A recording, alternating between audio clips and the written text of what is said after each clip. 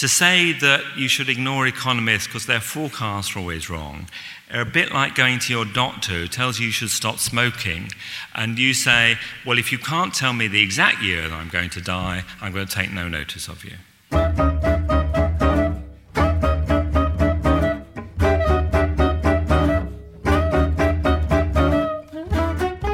Hello and welcome to the New Statesman's NewTimes podcast. I'm Serena Kaczynski, the digital editor, and today's podcast we're offering you something a little bit different. For the past 3 years, the New Statesman Sperry Prize for Political Economy has been awarded to the political economist who has succeeded most effectively in translating their ideas to the wider public. Economic ideas can be very complicated and sometimes need decoding.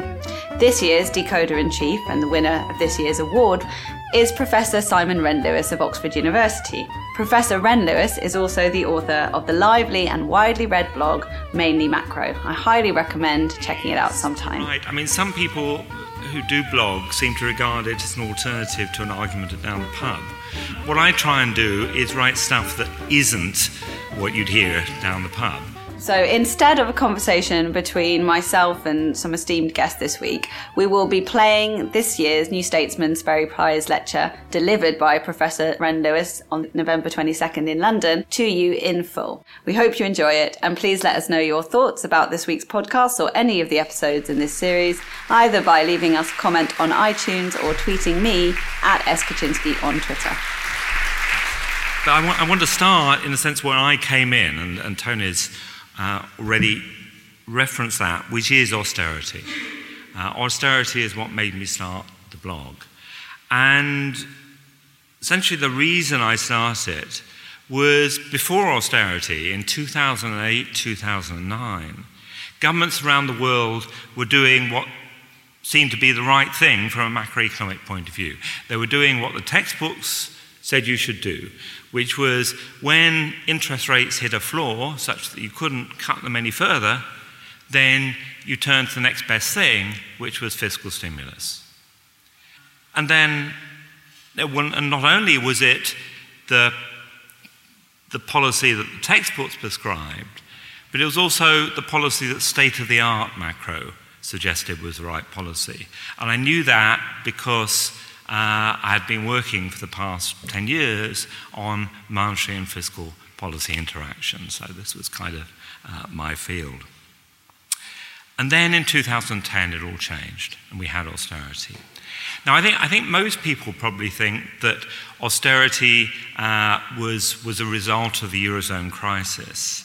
So I'll say a few words about the Eurozone crisis. Although it was a bit uncertain in 2010 what was going on, by 2011, I think most economists realized that what was going on was pretty unique to the Eurozone, that we weren't all going to become like Greece. And I remember my first blog, I think December 2011 was my first blog, was actually on this subject. And it was on the fact that every time a government, Ireland, Portugal, enacted a new piece of austerity, the questions that journalists and others would ask is that going to make the market satisfied? Are they going to be happy with that?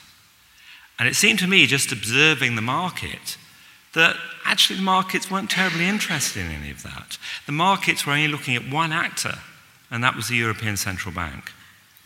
And by the time I wrote my first blog, that idea and the reasons for it had been formalized by Professor Paul de Groot. And what he pointed out was that the reason why this is a crisis peculiar to the Eurozone, why the crisis spread beyond Greece, was because the European Central Bank wasn't acting as a lender of last resort, wasn't buying government debt if the market stopped buying that debt. And that was his idea. It seemed to fit my perception of what was going on, but he was proved right very quickly, because in September 2012, the European Central Bank changed its policy, introduced a policy that did allow it to act as a lender of last resort, and the contagion came to an end. So when we had sort of boiling up of the Greek crisis again in 2015, there was no contagion. So it was a peculiarly Eurozone affair. But it was not why we had austerity in the UK or the US. And I'll just focus on the UK, which brings me to George Osborne, of course. And this is a talk that George Osborne gave in April 2009. And it was a very technical talk. It was about the theoretical basis behind his macroeconomic policy. And he said that New Keynesians, the kind of consensus modelling at the time, said that it was better to use monetary policy than fiscal policy to stabilise the economy. And that was fine. And if he'd written it in 2006, maybe it would have been okay. But he wrote it on exactly the same month as interest rates in the UK hit a floor. It hit 0.5%, where it stayed for the next 5 years because the Bank of England didn't think they could cut it any further. And you don't give a lecture which says we misuse monetary policy rather than fiscal policy when you can't use monetary policy anymore. But there was nothing in the speech about this lower bound for interest rates, even though we just hit it. Nor was there anything in the speech about how this new Keynesian framework that he said his policy came from said that QE was a pretty lousy instrument, be fairly ineffective. And remember, this was meant to be a technical speech. It was the equivalent of Gordon Brown's, post-neoclassical endogenous growth speech, if you remember that. And it's the kind of thing that if a first-year student had written for me, I would have said, no, it's a fail, I'm afraid, because it's completely irrelevant to the current situation. So it's quite extraordinary. So that raises the possibility that austerity in the UK was actually just a giant mistake, that it was because George Osborne didn't talk to enough macroeconomists. But actually, I don't think that's right. I think the real reason for austerity in the UK was what I call deficit deceit. It's an attempt to pursue the neoliberal goal of shrinking parts of the state by the back door. Because you know, if you try and shrink those parts of the state on its own merits, it will be deeply unpopular. But if you have the excuse of doing so because you have to reduce the deficit and the markets won't otherwise buy our debt, then that maybe you can get away with it. So I think that's the real motivation behind UK austerity. It's certainly obviously the motivation behind US austerity. I mean, the Republicans were going on about the deficit under Obama. You watch under Trump, the deficit's going to explode, and the Republicans will say nothing. But I also think there's good evidence it was true for the UK as well. Because austerity, first of all, started off being more than 80% cuts in public spending rather than tax increases. And there's no real economic justification for doing it that way. And then in later years, it wasn't no tax increases, it was actually tax cuts along with spending cuts. And that really reveals the true motivation behind austerity, I think. Now, when I argue this, a lot of people say to me, well, yeah, but we had to have austerity because the market said we had to. I mean, everyone knows that. And when I say, but actually, if you look at the evidence, there's no evidence that the markets wanted austerity. And in fact, quite a lot of evidence that they weren't too bothered. And they say, oh, well, maybe, but the markets are incredibly unpredictable, so we had to have it just in case they turned on the UK. And I say, but even if they had, because the Bank of England, through QE, was acting as a lender of last resort, it was just impossible for the UK government to be forced to default. They still remain unconvinced. Anyway, that's my view about UK austerity. But is it just my view? What I want to argue is, in fact, it's the view of the majority of macroeconomists. But it's almost as if the view about having to have austerity because of the markets had become what I call a politicized truth. It's because politicians kept saying we had to do it because of the markets, and to be honest, because the odd city economist agreed, then the media began to think, well, this must be true, and therefore started saying it itself, and therefore people who watch the media started thinking, well, it must be true. And the problem is there that the one people they weren't letting in focusing on what I'll call later on a kind of Westminster bubble, were academic economists who actually knew something about austerity. So it became what I call this politicized truth, something that isn't true but appears to be true as a result of this political process. But am I right in thinking that actually most macroeconomists didn't think austerity was a very good idea? And I'd love to be able to say, well, we know that. But unfortunately, we don't know that, and that's a problem, and I'm going to come back to that problem with Brexit. But I think there's quite a lot of good evidence that most macroeconomists thought austerity wasn't a very good idea. In 2010, there was a famous letter from 20 eminent economists to the Times in February of 2010, which said we must have more austerity. But even then, that was immediately followed 4 days later by a letter from, I think, more than 50 other economists saying, no, that's wrong, we don't need more austerity, it's completely the wrong thing to do. And that pattern where the number of people saying we should have austerity in terms of academic economists was matched by letters or whatever from academic economists saying we shouldn't, which are larger in number, that pattern was repeated just before the election. So I think even then, when the Eurozone situation was quite unclear, a majority of academic economists thought that austerity wasn't a good idea. But as time went on, as the Eurozone situation became clearer, and I think more and more academic economists thought, as I do, about austerity, and the minority that thought austerity was a good idea got smaller and smaller. So by 2013, even I'd say, the number of academic economists that thought austerity was a good idea was pretty small. Now, I do stress academic economists here. If you're talking about city economists, then actually, as one of the pieces of evidence there suggests, you get a rather different picture.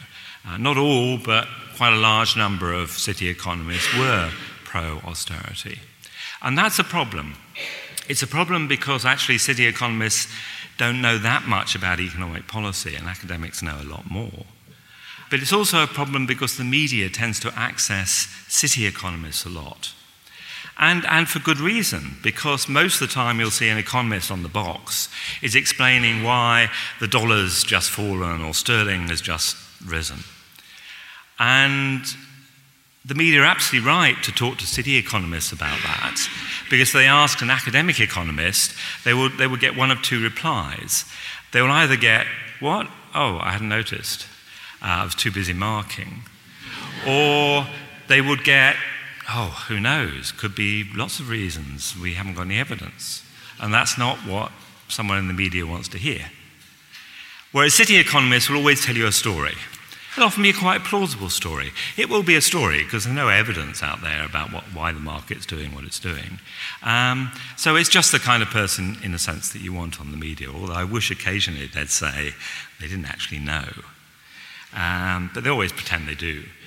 But when it comes to economic policy, you really want to be talking to academics, not city economists, not only because they don't know so much, but they are obviously biased. And I can talk maybe later, if you want, about why they're obviously biased. So I think it's fairly clear that a majority of academic economists were against the policy of austerity. But they just really didn't get a look in terms of how the media portrayed austerity. And I want to go through some examples of that. When GDP finally started to pick up, we finally had some growth in 2013, even the serious financial press said that this vindicated austerity. And that, is truly Orwellian. Austerity, which delayed the recovery from 2010 to 2013, So when you finally get GDP growing in 2013, that's supposed to vindicate austerity? I mean, it's completely the wrong way around. Another example, which is dear to my heart for reasons that become clear, are the floods at the end of 2013. One of the things that did most damage in the UK austerity were cuts to public investment. And part of that public investment is spending on flood defences. But when the floods came at the end of 2013, the link between that and austerity was hardly made.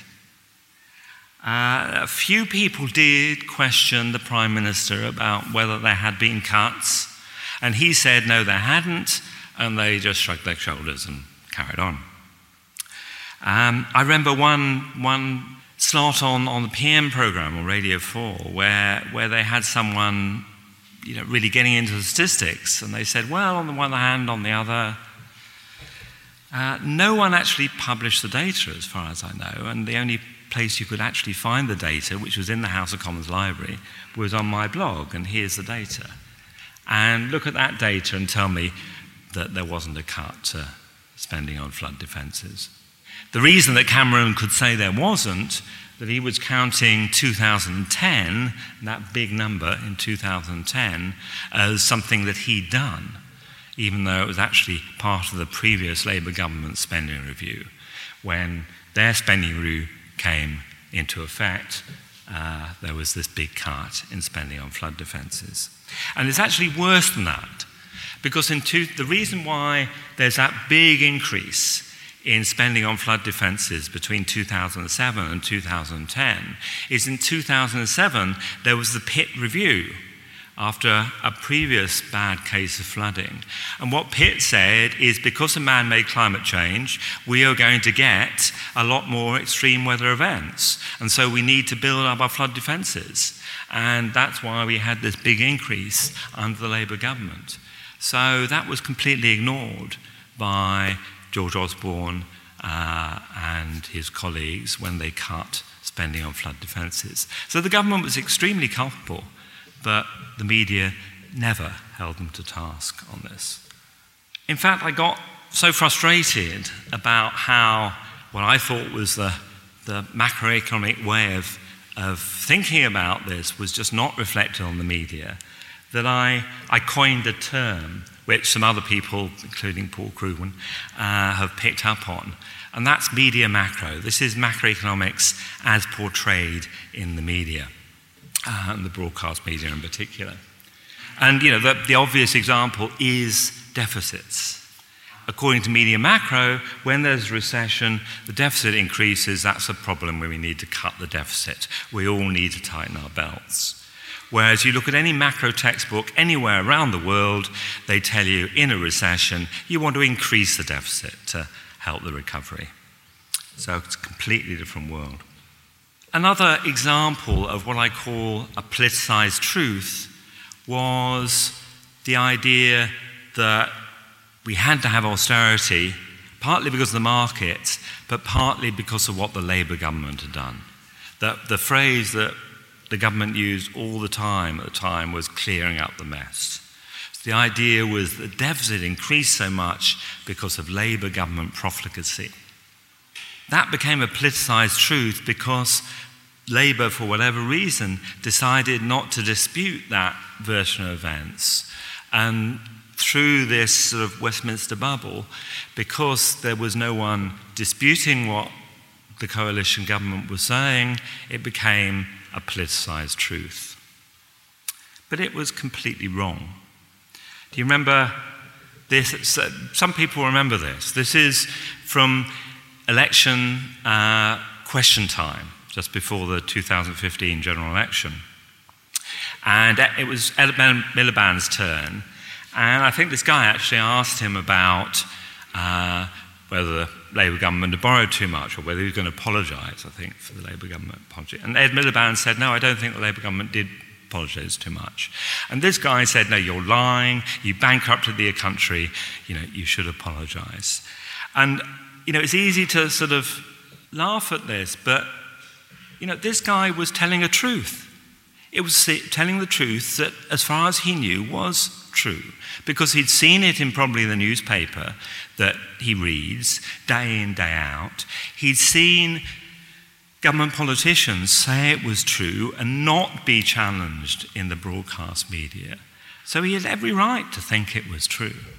He can't really have been expected to have read the 2 or 3 papers on the Labour government's fiscal record, which clearly said the Labour government hadn't been profligate.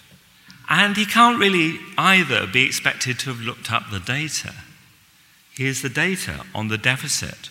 And you could probably argue, and I did argue in that previous paper, that maybe the deficit should have been a little bit lower.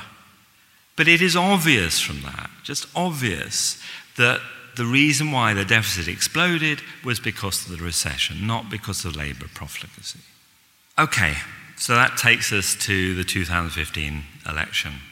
And not only had this particular story not been challenged, but essentially the whole Conservative narrative wasn't challenged on the economy. The narrative was they were clearing up the mess, that was why we had to have austerity.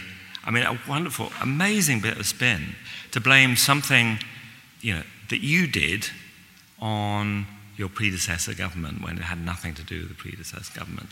But not just that, now we'd had this wonderful recovery, incredible employment growth, and you can trust us to manage the economy.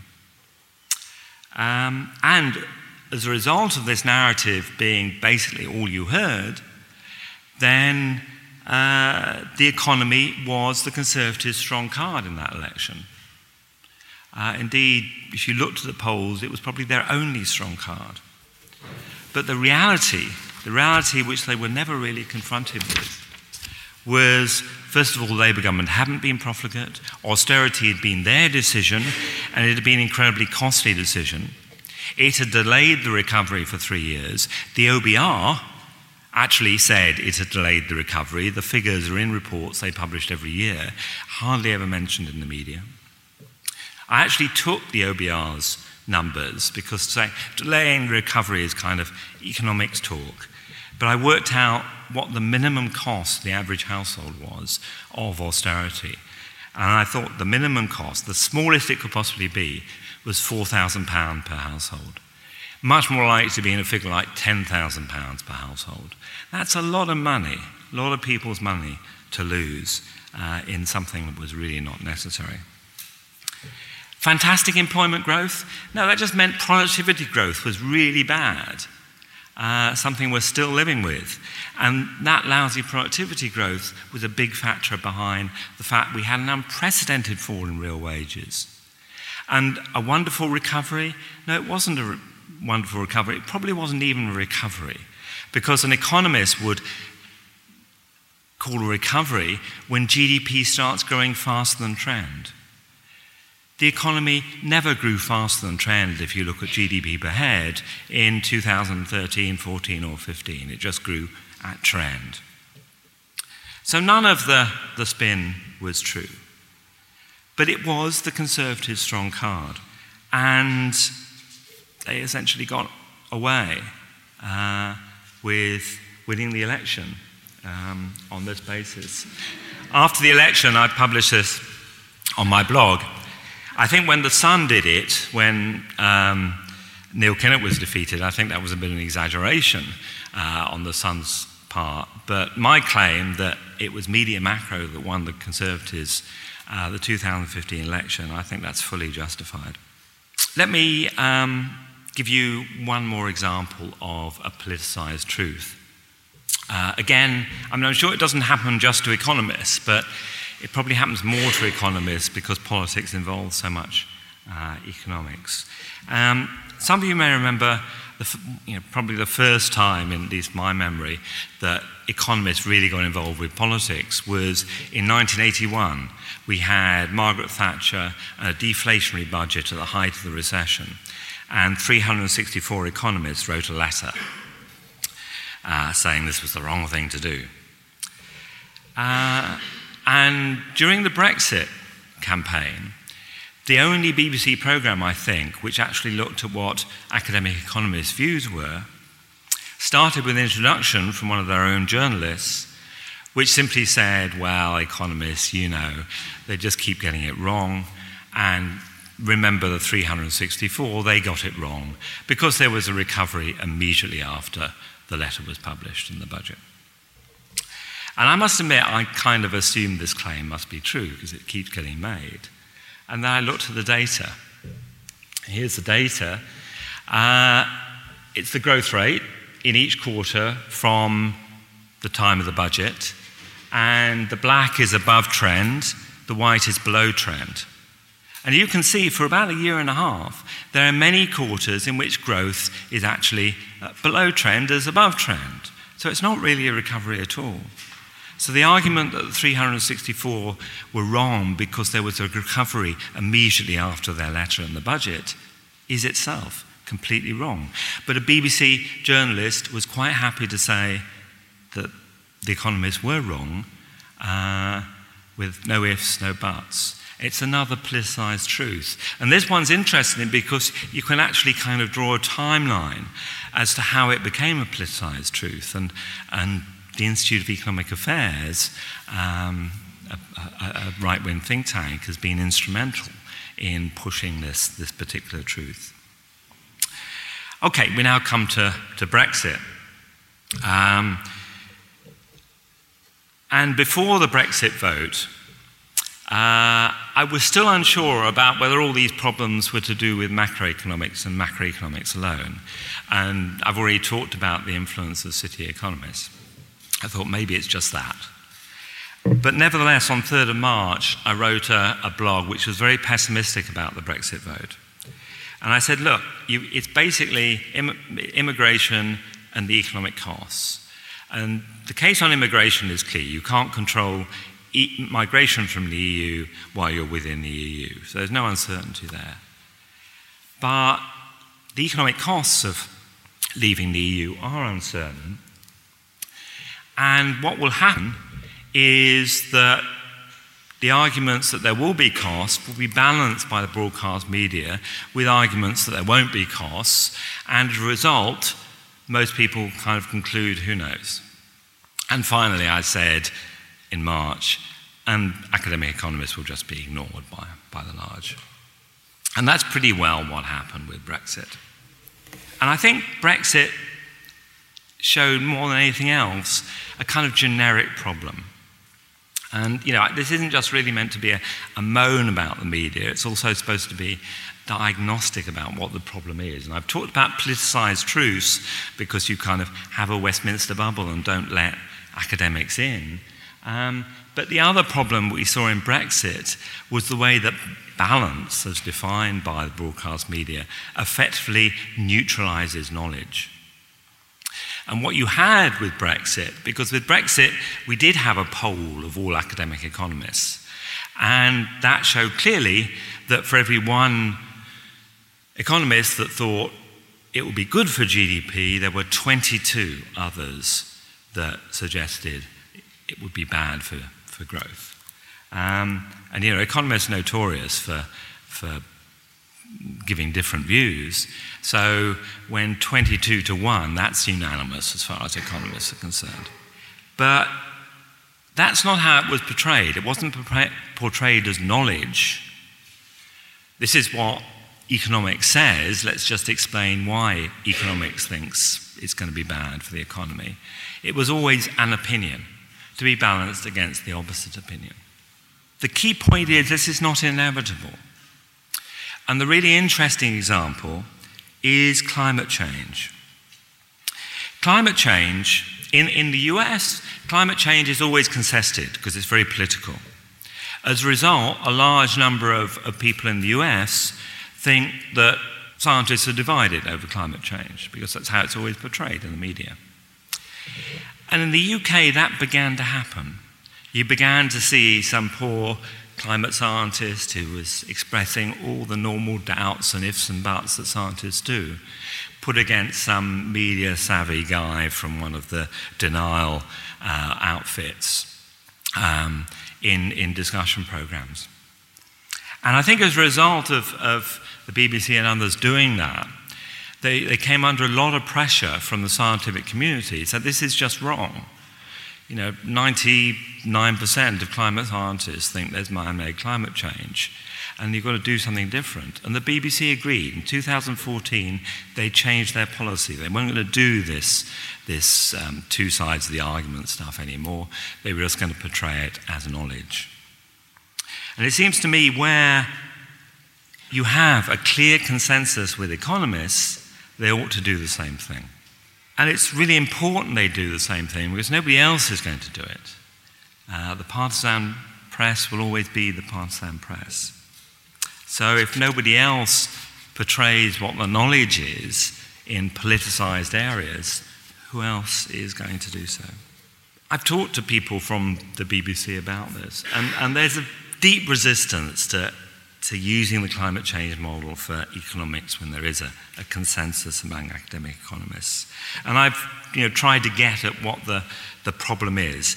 I think there are 5 problems. There are probably more because I started off with 3. One problem, I think, is that there's a deep suspicion among political journalists particularly about economics. And that's because they encounter economics most of the time in talking about forecasts. And what they do is confuse something like Brexit with macroeconomic forecasts. So just in case you think the two are the same, here's a little primer on why they're different. But I can put the point very simply by saying, to say that you should ignore economists because their forecasts are always wrong are a bit like going to your doctor who tells you should stop smoking, and you say, well, if you can't tell me the exact year that I'm going to die, I'm going to take no notice of you. But that's effectively what you're doing if you say, well, I take no notice of what economists say when they do a conditional forecast, which is a forecast of what happens if nothing else changes but just this, because you get your macroeconomic forecasts wrong, which really can go wrong for infinite number of reasons. So that's one reason. Another is maybe they're a bit threatened by economists because economists know stuff that political journalists don't. But a point I'd keep making is I don't think all political correspondents should be trained economists. I think what they should be is backed up by research that accesses what academic economists think. I think also there's a problem of culture. Debates between two people can be quite entertaining, particularly if they start throwing things at each other. And, you get scoops by spending hours with politicians, not by spending hours with academic economists. So there's a kind of culture that mitigates against this. And it's been a long-standing problem. Back in the 1970s, Peter Jay and John Burt talked about this as a problem and said that there should be a new mission to explain. They talked about the existing way the media presents stuff as a barrier to understanding, very similar to the kind of things I'm talking about. But their initiative kind of never got anywhere because of these cultural differences. Another problem, I think, is just simply pressure from the right-wing press, particularly true for the BBC. And the final problem, I think, is if the broadcast media did do what I'm talking about, which is bring in what academic economists think more and more, they would have politicians on their back more and more often. And who wants that? But having said all that, I think the problem is also partly down to economists. I talked about my evidence for the fact that most economists didn't think austerity was a good idea. I shouldn't have had to look for evidence. There should have been polls undertaken by economists themselves, of themselves, to see what most economists thought. But there weren't.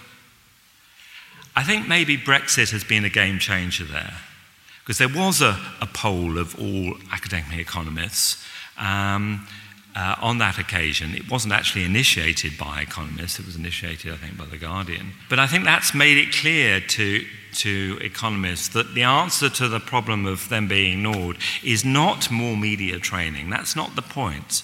It's not about getting me on the telly sometimes.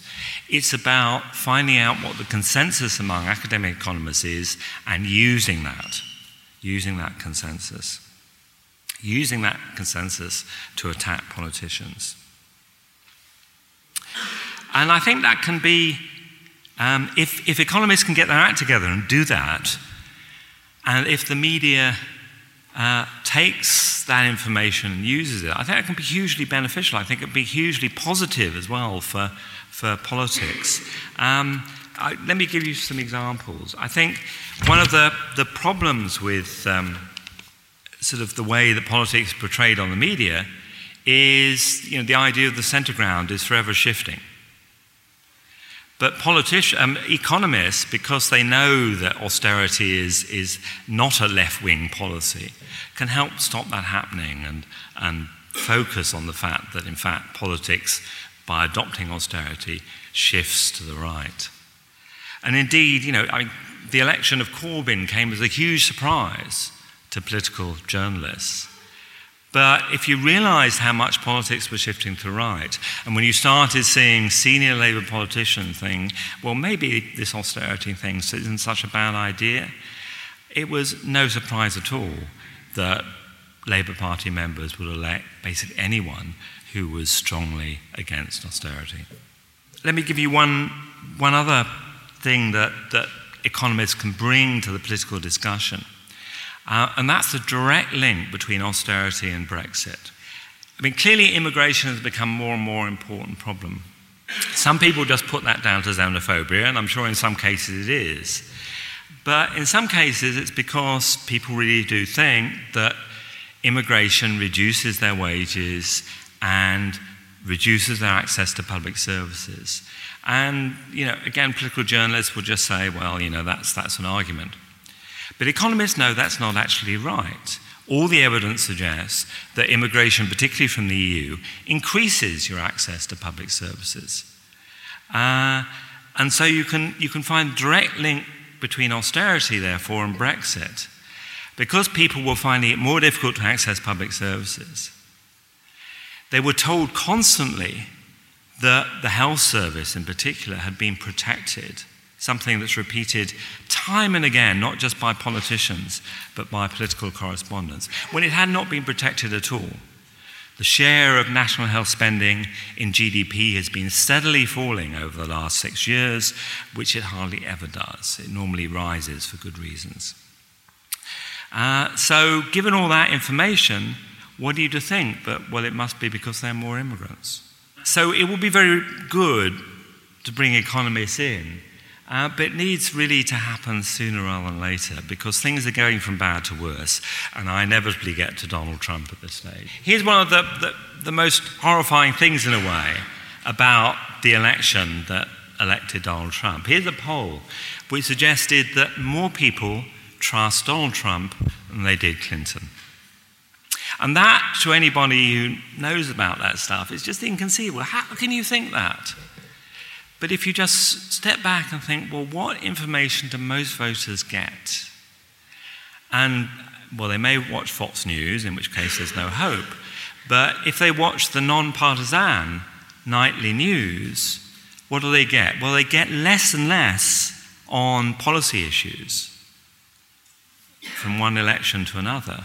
But what they did get was a lot of time devoted to the Clinton email affair. And given that, it's not surprising that voters think, wow, Clinton, a bit untrustworthy. One final thing to say here, and that is, what I'm talking about, problems with the media, it's not an alternative story to the one that you've probably come across, which is, Brexit was a reaction, and Trump was a reaction to people who got left behind by globalization, deindustrialization, and things like that. It's not denying that at all. The media doesn't make people getting disenchanted by the elites. They're quite right to in that sense. But the question to ask is why, having been disenchanted by elites, do they then choose the policies and the people that are effectively the snake oil salesmen of the political world? Why do they make such bad choices?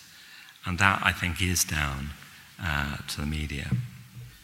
And I've tried not just to say there's a problem, but suggest concrete things we can do about it. So I've already talked about the politicization of truth and how you can get around that by opening up the Westminster bubble, allowing academic economics expertise in there, but also other expertise. I've talked about the dangers of treating knowledge as just an opinion and adopting the climate change model instead. There was recently a report commissioned by the BBC Trust looking at statistics, and some of the recommendations there apply equally to economics. Basically, media needs to be braver, but to be braver, it needs to be more knowledgeable. And this has to happen because, what's often called the fourth estate is meant to be our defense against populism, not the means by which populism happens. And that's why we need to sort the media out and start doing some of these things. And for once, I don't think I'm melodramatic to say, if we don't do it soon, then we're going to be too late. Thank you very much.